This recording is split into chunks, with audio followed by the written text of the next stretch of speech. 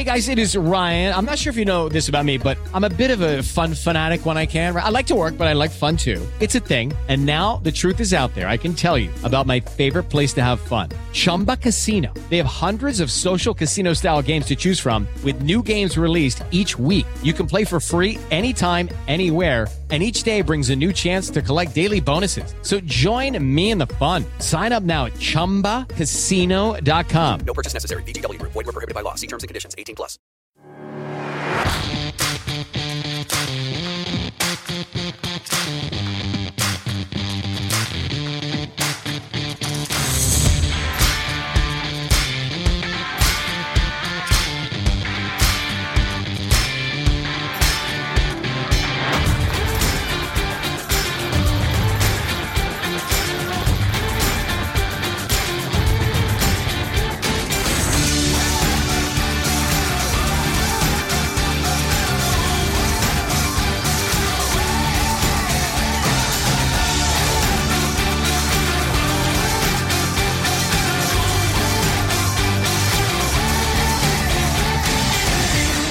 Good evening, this is To Be Discussed with Cup and Gur, a show that proves that different political opinions do not have to end in feuds and the breakdown of friendships. My name is George Cup and I've been joined by my co-host and political opposite, Callum Gur. Good evening, everybody. That's right, George is a hardline Brexiteer and true blue conservative, whereas I'm with Dem and Ramona. But despite these different standpoints, we are still good friends. Tonight we'll be asking the following questions. Is the Lib Dems' new policy to revoke Article 50 undemocratic? How would you describe Jeremy Corbyn's leadership so far? And finally, will you stop donating to the RNLI now? With each of these discussions being accompanied by polls, which you have the chance to vote on at wizardradio.co.uk/listen. And these discussions will be open until the end of the song break between each topic. But first, last week we asked you if you could change one decision you've made in the past, what would it be? And as always, you guys have been sending in lots and lots of opinions. But our first opinion comes in from Charlie. And they say, I would change the choice of secondary school I went to for year 7 and year 8. I finally moved school last year, but those first 2 years were so bad. My parents paid loads and loads of money to send me to private school, and I hated it from the first day there to the last. It was so competitive and everyone was so different to me. I'm finally in a normal school now, and I've made amazing friends, but I regret going to private school and missing out on not knowing the people who are now my friends for longer than I have. Well, Callum, what's your thoughts on that? Yeah, I think it's a really interesting kind of perspective and what a big regret is. And obviously, you know, I think from what I hear, although I've never experienced private school myself, it is a very different culture to the more state-led system. So it's not entirely surprising that Charlie, and I'm making a presumption that you in primary school weren't in private school. And so it's not entirely surprising that coming from that background, Charlie has struggled to kind of adapt to that very different culture that there is. The kind of playing sort of a devil's advocate, I suppose, in terms of this, and maybe the kind of arguments Charlie's parents made in why he should go private school, or rather why it might have been a beneficial experience, even if moving schools is the right decision. I think, it makes him more appreciative of the friends he's got now, which evidently is the case, judging by what Charlie is saying here. But the other benefit, I think, is it's just another situation, puts you out your comfort zone, will ultimately build up your confidence long term. And so later in life, it might mean that you're a more confident person because you've had to face more kind of hardship, as it were. So as much as I understand or regret that Charlie has, I'd say possibly you might end up not regretting it so much, just to kind of show a more positive angle on this as well. What do you think, George? Yeah, I think I can't talk from experience about being at a private school because I didn't go to one, but I think it must definitely be a quite a big culture thing if, as you said, we make the presumption that you didn't go to a private primary school. Um, but obviously, your parents had your reasons why they wanted to send you there, and also why you kind of made the decision to go there as well. There was some element of it that you kind of liked or your parents liked, and they thought it was best for you. Um, but as Callum said, if we look at the situation now, you've been able to get out of that school. You've now got some incredibly amazing friends. And also at the end of the day, not everyone can say they've been to private school, and you can now. So there are, no matter what situation you are faced with in your life, I think it might be hard at the time, but always try and look back on it in a positive way to see what you've learned from it. Because I've always got the strong belief that everything happens for a reason, and you've got to take from the situations that you possibly regret as learning curves. Absolutely. Moving on to our next opinion, it's from Roisin. Sorry if I pronounced that wrong. I've definitely pronounced one of them wrong. Uh, this will probably sound unimportant, but it is something I really regret. I love to travel and I love culture and everything, but I never had the chance to travel overseas. Last year, I was offered a free trip to Germany with my school, and I ended up cancelling moments before the trip, before because I discovered that I was deathly afraid of aeroplanes. Now it feels even more ridiculous because, like, how would I really know until I've done it?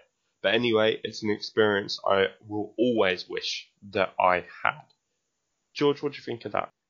Well, I think most young people nowadays, if they don't take the opportunity to go travelling, regret not going travelling. There are definitely times in my life when I was younger, when I had the opportunity to go travelling, that I probably now think I should have taken the opportunity to do it, but obviously didn't.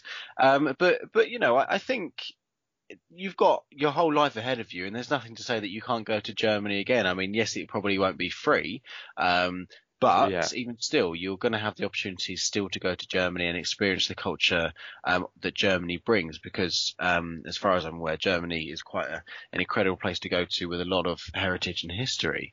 And if you are afraid of airplanes and you get on an airplane, you find that you're very incredibly quite frightened. Either take a sleeping tablet so you just sleep through the whole flight, or get off and drive. I mean, it'll take a lot longer, but you can drive there. But Callum, as you've said previously on the show, you once wanted to be a traveller. Christopher Columbus, was he a traveller? Christopher Columbus. Yeah, I mean he was a colonial traveller. Yeah. Yeah, there you go. So you wanted to be the Christopher Columbus of Wizard Radio. Well, that's certainly one way of putting it, for sure. Yeah. But yeah, no, as George says, if you've got a touch of the aviophobia, I did have to look that up, I must Oh say. God. But if you've got a touch of that, there is, as you say, George, there's other options there, driving, or if you're not old enough to drive, there's also interrailing, which a lot of people do, to get in the train, essentially. And even, I suppose, there's the option of getting the ferry across to France and then getting the train across to Germany, then, or driving a taxi, a very expensive taxi drive, even, if you want to. But my point is that even if you are, or you do have a flight phobia, it doesn't necessarily have to be the end of the world. So maybe regretting not going on that free trip to Germany, you don't essentially need to regret, because although, as George said, you might not necessarily get to go for free another time, but hopefully you'll get to go another time, either flying, trying to face that fear head on, or there's nothing kind of bad to say, I am scared of flying, therefore I'm going to get on the train, or some of the other options that I've described. Yeah, no, absolutely. Yeah, just don't get a taxi. Um, So the last opinion that we've had in this evening is from Ethan, and they say, I know this isn't the answer to your question, but I wouldn't change any decision, even the things that have negatively impacted my life, because although there's been a lot of bad moments, they have all taught me valuable lessons. Well, Callum, if you could summarise this whole question, I think Ethan's done it for us. Yeah, I mean, that's definitely the principle by which everyone should be operating, and it's really healthy to see that you've got that attitude, Ethan. I won't lie, it's definitely not an attitude that I have a lot of the time. I spend half my life regretting things. But, I should try and take a page from Ethan's book for certain. I mean, I think it's a case where we have in our lives, we make certain decisions, and it's very easy to look back on hindsight and say, oh God, I wish I did this. But at the end of the day, no matter what decisions everyone makes, it's who those decisions have made you who you are today. They have taught you valuable lessons. They've taught you all different kinds of things. And if you had made just one different decision 5 years ago or a year ago, you might not be the person you are today. So it can be very easy to look back on situations and say, oh, darn, I wish I'd picked the right lottery numbers. But at the same time, I think regret is quite an easy thing to do, but you just don't allow it to happen. And as I said earlier in the show, everything happens for a reason. And we've got to learn from our mistakes as they were. And we all become better people and stronger people when we come out the other side of them. Yeah. It always kind of reminds me of that Friends episode where they changed one decision that all of the characters have made in their life for a couple of episodes, and you see how different their lives turned out because of it, and not necessarily in a positive way. So don't hang on to those regrets, kids. Not to be patronising. Right, so remember we will be announcing what the question will be for you to send in your opinions on at the end of tonight's show. So make sure you're ready for that, for the chance to be featured in this segment of next week's show. But it is now time for the first song break of this evening, so we'll be back very soon.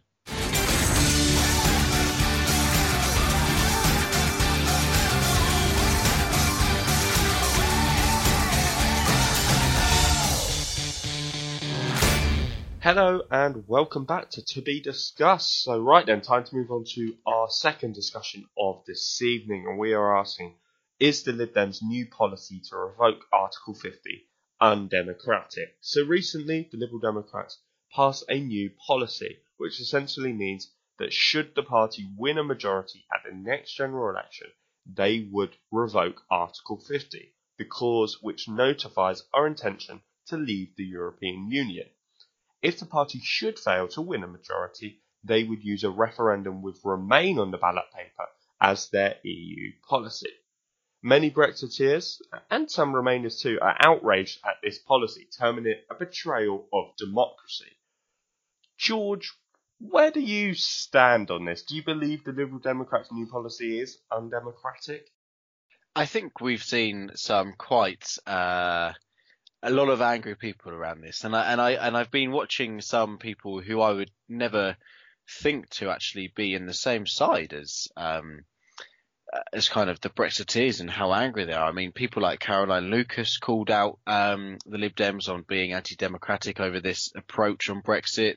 Yeah. Emily Thornberry, another Labour member of Parliament who's a very big Remainer, she also was calling out how undemocratic it is of the Liberal Democrats. And if anyone watched Question Time last week on Thursday, when poor old Ed Davies was on there and he got absolutely slaughtered, bless him, by a lot of angry people. I think it's obviously an approach that the Liberal Democrats have had a look and thought, do you know what, this is a way that we can win votes and it's what we believe in and we think it's the way we can stop Brexit. Now, the idea of it saying that it's undemocratic and that it's unliberal and everything, I think is a little bit maybe harsh, to say the least. I do see the points of those people saying how undemocratic it is, because I think it's wrong for a party just to say we're going to abolish a referendum result. But the argument against that is that they would only do it if they won a general election, which you could argue is a democratic mandate. But then you get into that whole situation of what's more important, a referendum or a general election, and what one should be respected more. I mean, I think there would be utter outrage if Article 50 was just revoked, even if the Lib Dems did get into power. I think that the British people, not a majority, but there would be a lot of British people that would be incredibly angry with what would be going on.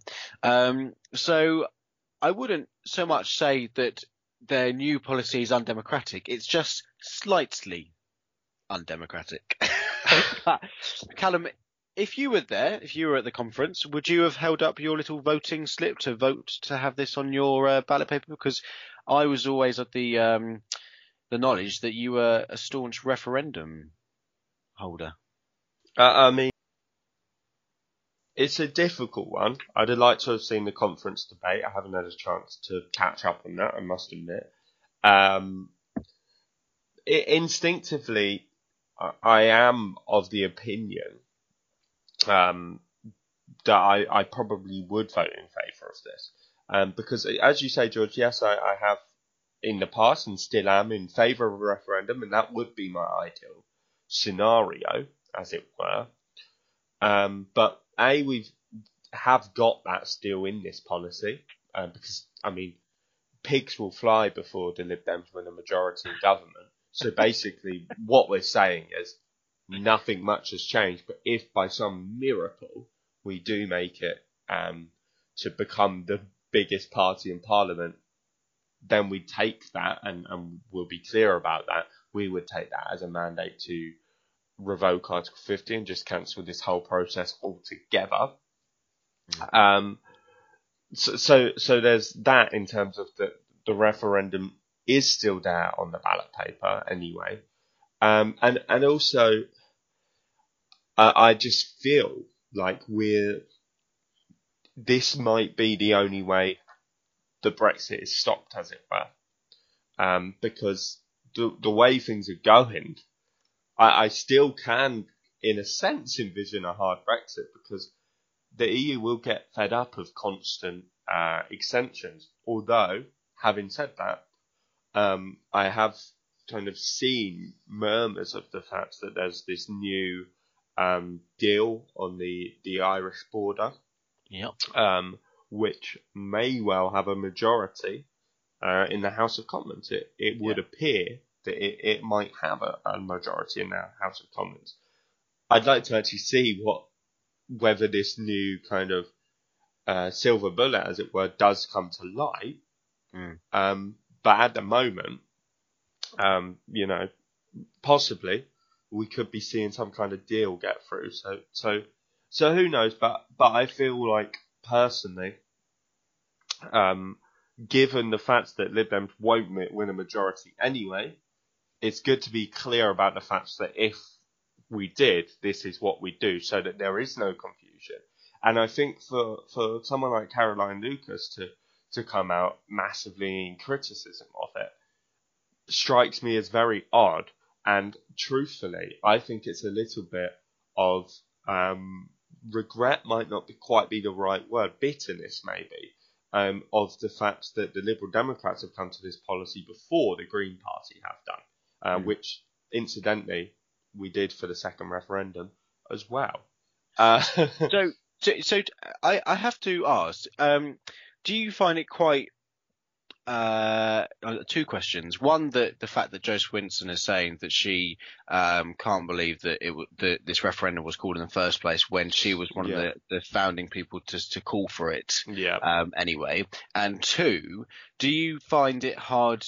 Do you feel like you're being let down by your party? Because from quite probably few outsiders of the party, it just seems like the Lib Dems are now, they might as well change their name to the Remain Party instead of, they are the kind of the opposition to the Brexit Party. And do you think they should potentially change their name? Because to me, it is quite currently being quite one issue party, and it seems that they're accepting anyone under the sun that believes just in that one issue.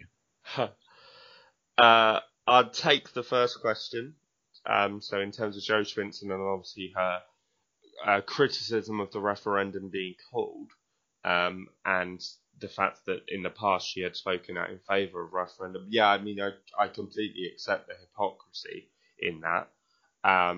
The one thing I would say is, and possibly it was what Joe was alluding to, is the fact that probably when Liberal Democrats were envisioning a referendum, we envisioned that the Leave campaign would campaign with a clear kind of outcome in mind, whereas what we saw was we didn't see a proper kind of a white paper like what we saw in the Scottish referendum, outlining the plan for leaving the European Union. We saw some calling for a Norway-style deal. A lot of the people who now are calling for a no-deal Brexit. We did see some other kind of arrangements that people wanted. You know, there was a Canada-style deal thrown around, and all sorts of other kinds of deals. So I think the criticism which Joe Swinson would be better making is the fact that the referendum went ahead without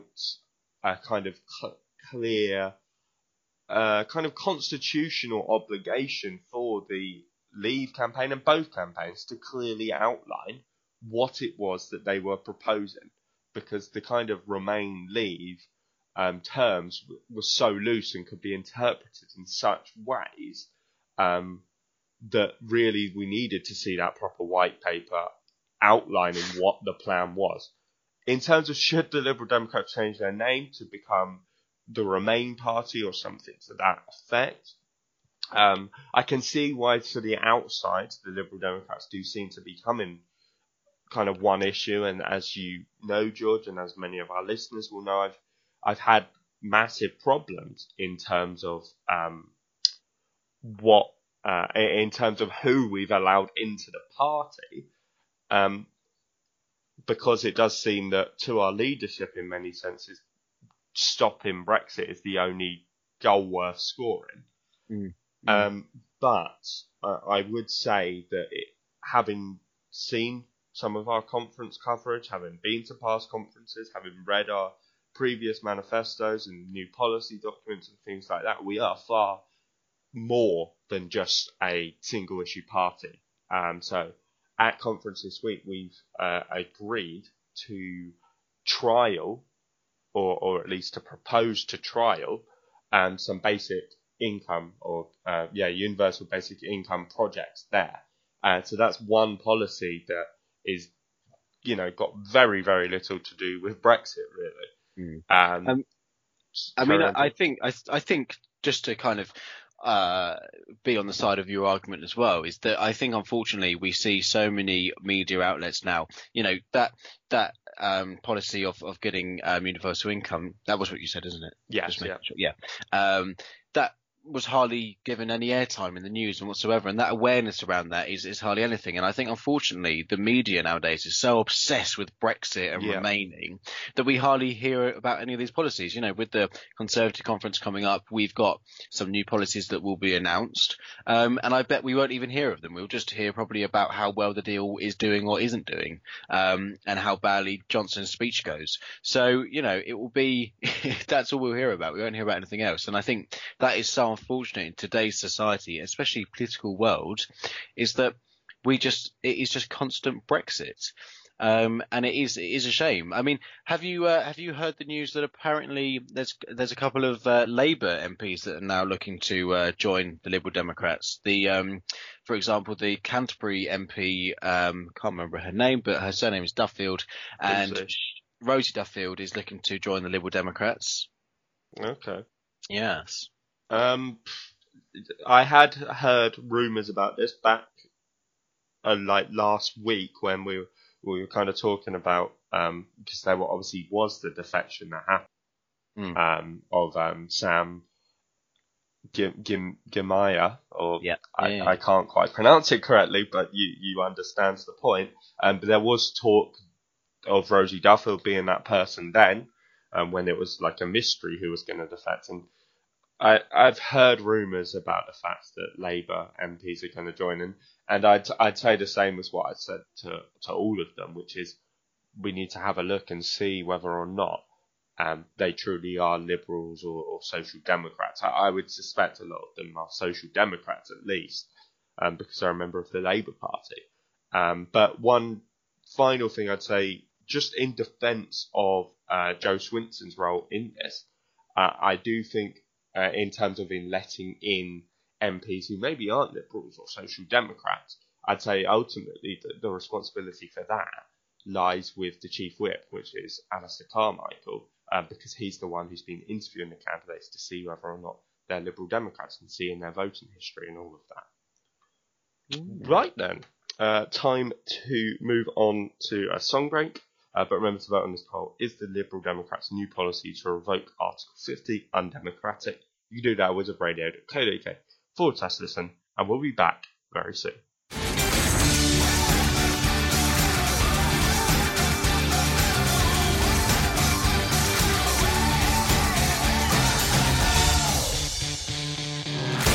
Hello and welcome back to Be Discussed. So before the break, we asked the question, is the Lib Dems' new policy to revoke Article 50 undemocratic? And to find out the results to that poll, head over to our Twitter page, that's @WizRadio.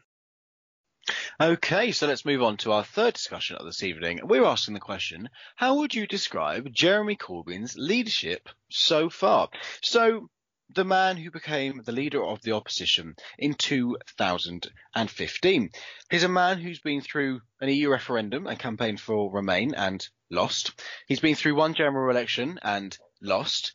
He has seen 3 Conservative prime ministers come and go. Well, we've still got one left. And he's faced vast criticism for his terrorism sympathetic ways and also his anti-Semitic views of his own party as well. And also a lot have criticised him for taking the party to the far left. But you've got to give it to him. He is still in the position of the leader of the opposition, and he has voted down the government more times than any other opposition party leader. So, from the following options, how would you guys describe Mr. Corbyn? Determined and principled, anti-Semitic and weak, average, caring and honest, or other? But before we ask you, lovely people, Callum, how would you describe the leader of the opposition?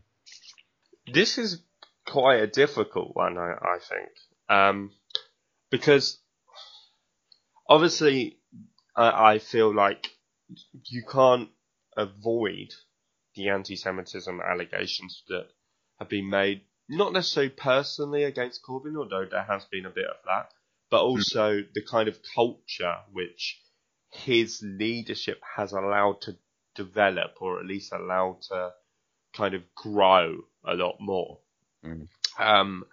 And so, as I say, you can't really ignore that. However, I don't know if I'd necessarily describe Jeremy Corbyn's leadership itself as weak.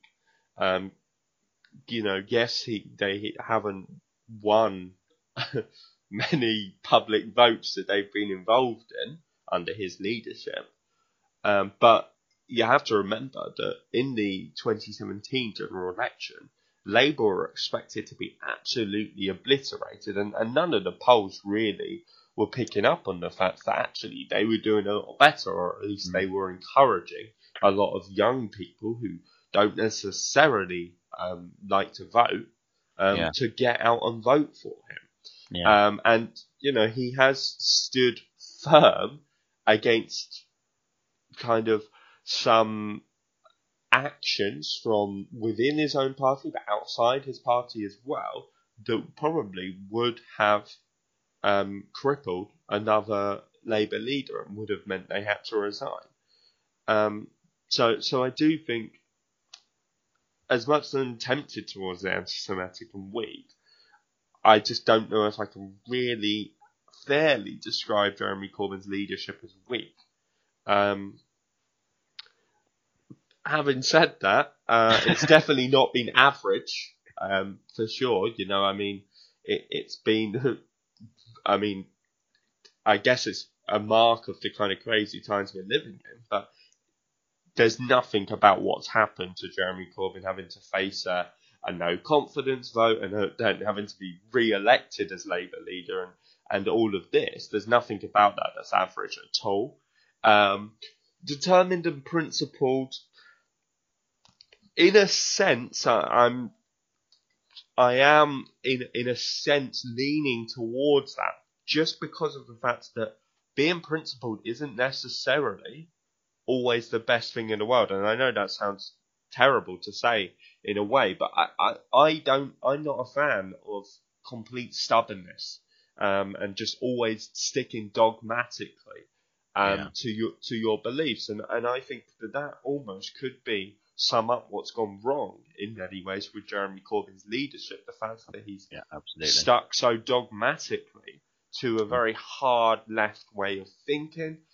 It's also meant that with the anti-Semitism allegations and whatnot, because he's so wired to be with the Stop the War movement, and so wired to be very, very pro-Palestine and anti-Israeli, let's be frank. Those kind of principles have meant that he's been open to these allegations of anti-Semitism, and I don't think they're completely unfounded a lot of the time. And you can't deny the fact he's determined, because that has been one of the things that has meant he's survived all of the hardship that he's survived. So I think, kind of on balance, I would suggest determined and principled, but not necessarily in the positive way that at first sight that appears to be. What do you think, George? I mean, I think probably anyone would expect me to go for the anti-Semitic and weak option, but I do very much dislike Jeremy Corbyn, and I genuinely fear what he would do to this country if he got in as Prime Minister. But luckily, the Lib Dems are now second in the polls. But I can't stand here, even someone who doesn't agree with him whatsoever and thinks he's a bitter man.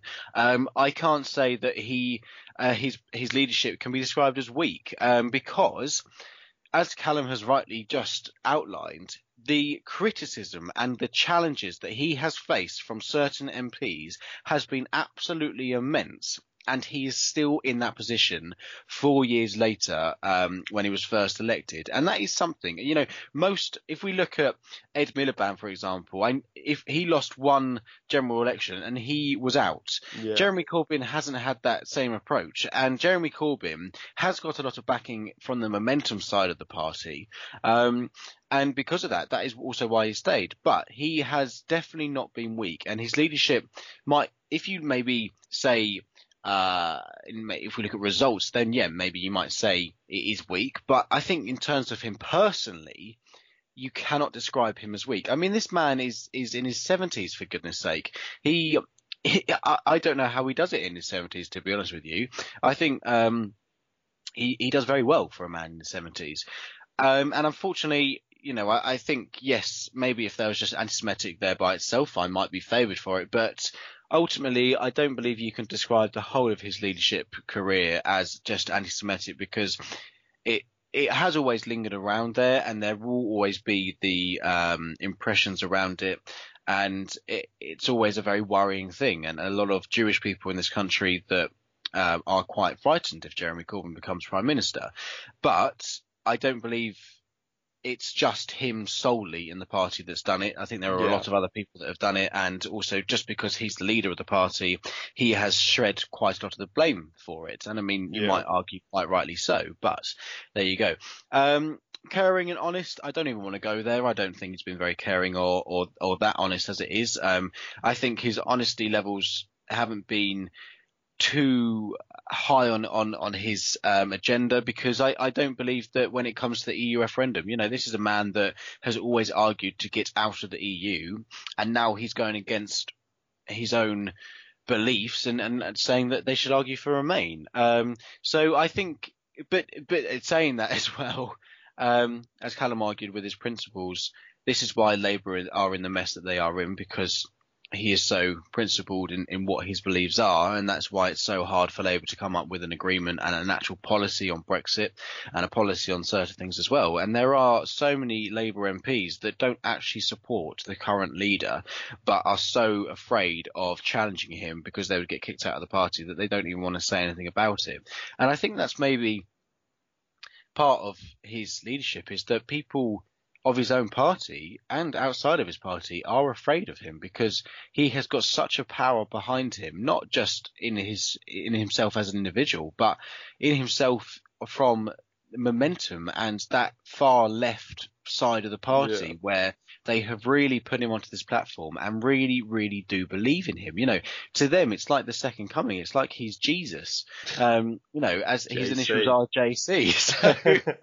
So it is quite scary. But overall, I do think that I'm going to have to agree with my my opponent here, the leader of my opposition, Mr. Callum Gurr, and say that there is definitely the best way to describe his leadership is by his determination and being principled in his stubbornness. And I think when we look at the description of determination and principle, a lot of people would say, yeah, but that's a good thing. That means it's a good thing. But just look at the state of the Labour Party currently today, and I think you would easily argue that it's not a good thing at all.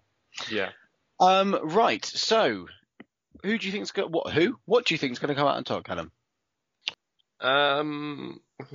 I think possibly we've argued well. So determined and principled. What do you think, George? I don't know. I actually think it's going to be anti-Semitic and weak because I think because it's anonymous voting, I think people won't worry about how they vote. Or you might have the more Labour supporters who say that it's been determined and principled, but for different reasons to what we've been saying. Yes, yeah. Right, okay, so remember to vote on the question, how would you describe Jeremy Corbyn's leadership so far? And remember the options are determined and principled, the one you should vote for, anti-Semitic and weak, average, caring and honest, or other. And you can do that at wizardradio.co.uk/listen, and we'll be back before you know it.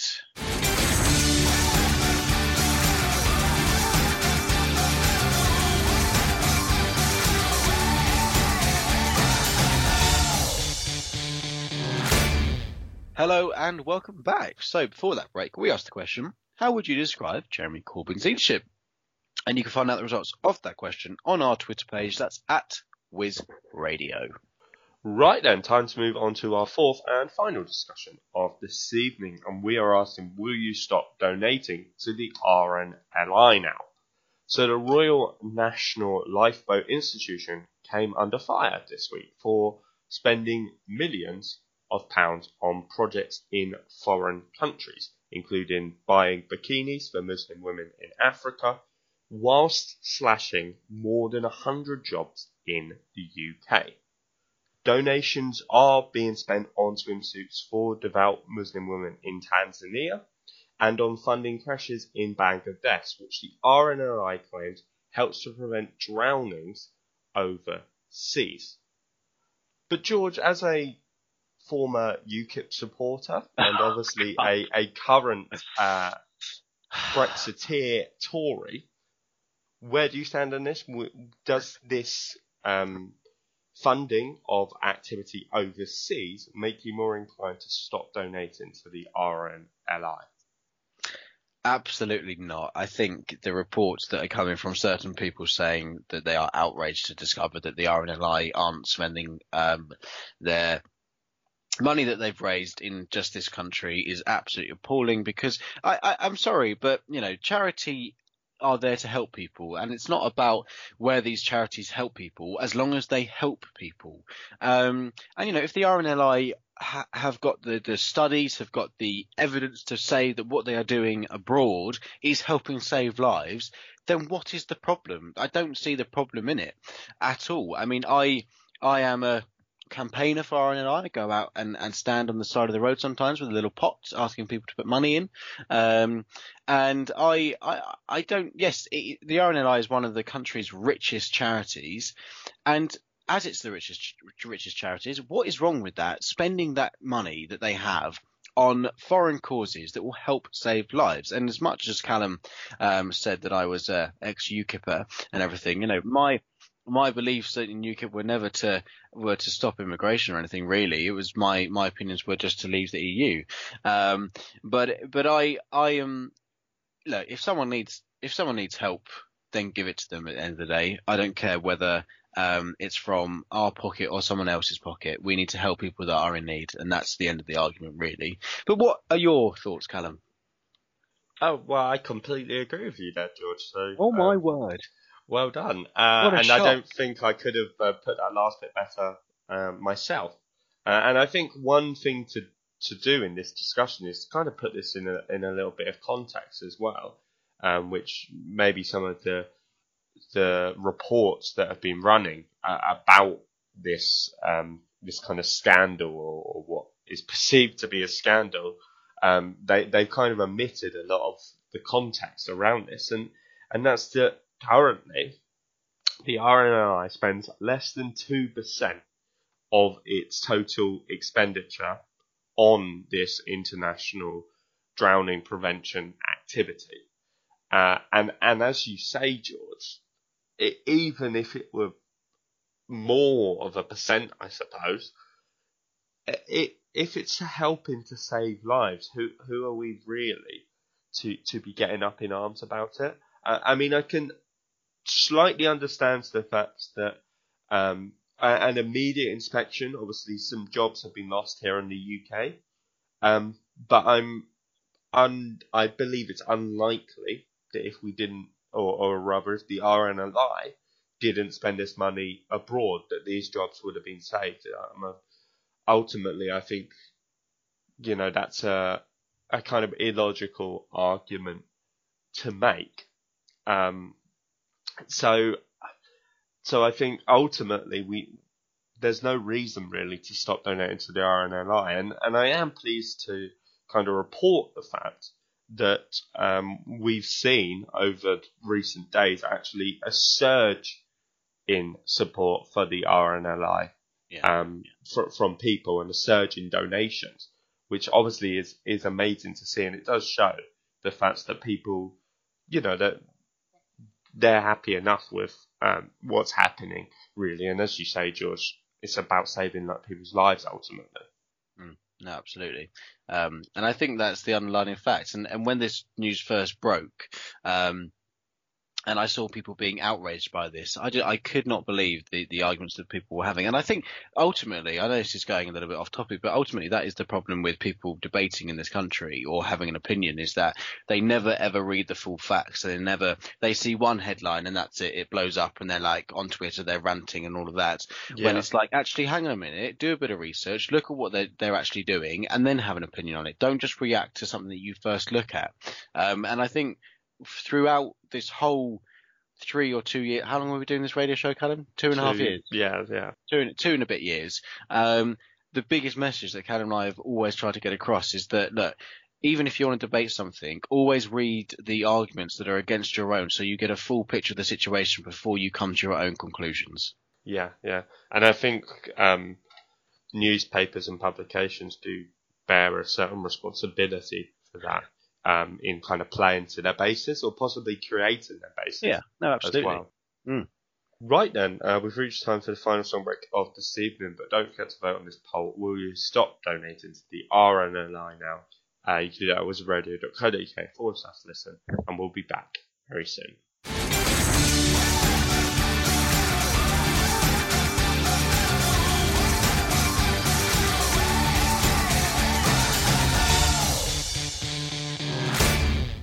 Hello and welcome back to Be Discussed. So before the break, we asked the question, will you stop donating to the RNLI now? And to find out the results to that poll, head over to our Twitter page, that's @WizRadio. Right then, we've actually reached the time to end this evening's show, so thanks very much for listening to Be Discussed with Cup and Girl. We hope you've enjoyed this episode. So as mentioned earlier, for the first segment of next week's show, we'd like to hear your thoughts on the question, what would you do if you won £30 million? You can do that by sending us an email to station@wizardradio.co.uk or through Twitter, that's @wizardradio. And remember, the question is, what would you do if you won £30 million? Just imagine it. And we're really looking forward to hearing your opinions next week. But it is now time for Callum and I to be leaving. So as always, I have been the RNLI loving George Lawrence Cup. And I've also been the RNLI loving Callum.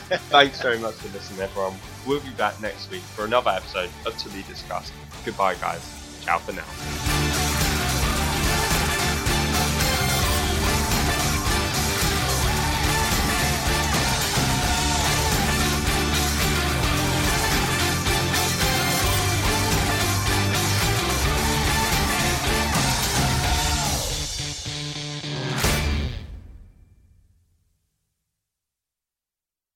Judy was boring. Hello. Then Judy discovered ChumbaCasino.com. It's my little escape. Now Judy's the life of the party. Oh, baby, mama's bringing home the bacon. Whoa, take it easy, Judy. The Chumba life is for everybody. So go to ChumbaCasino.com and play over 100 casino-style games. Join today and play for free for your chance to redeem some serious prizes. ChumbaCasino.com. No purchase necessary. Void where prohibited by law. 18+ terms and conditions apply. See website for details.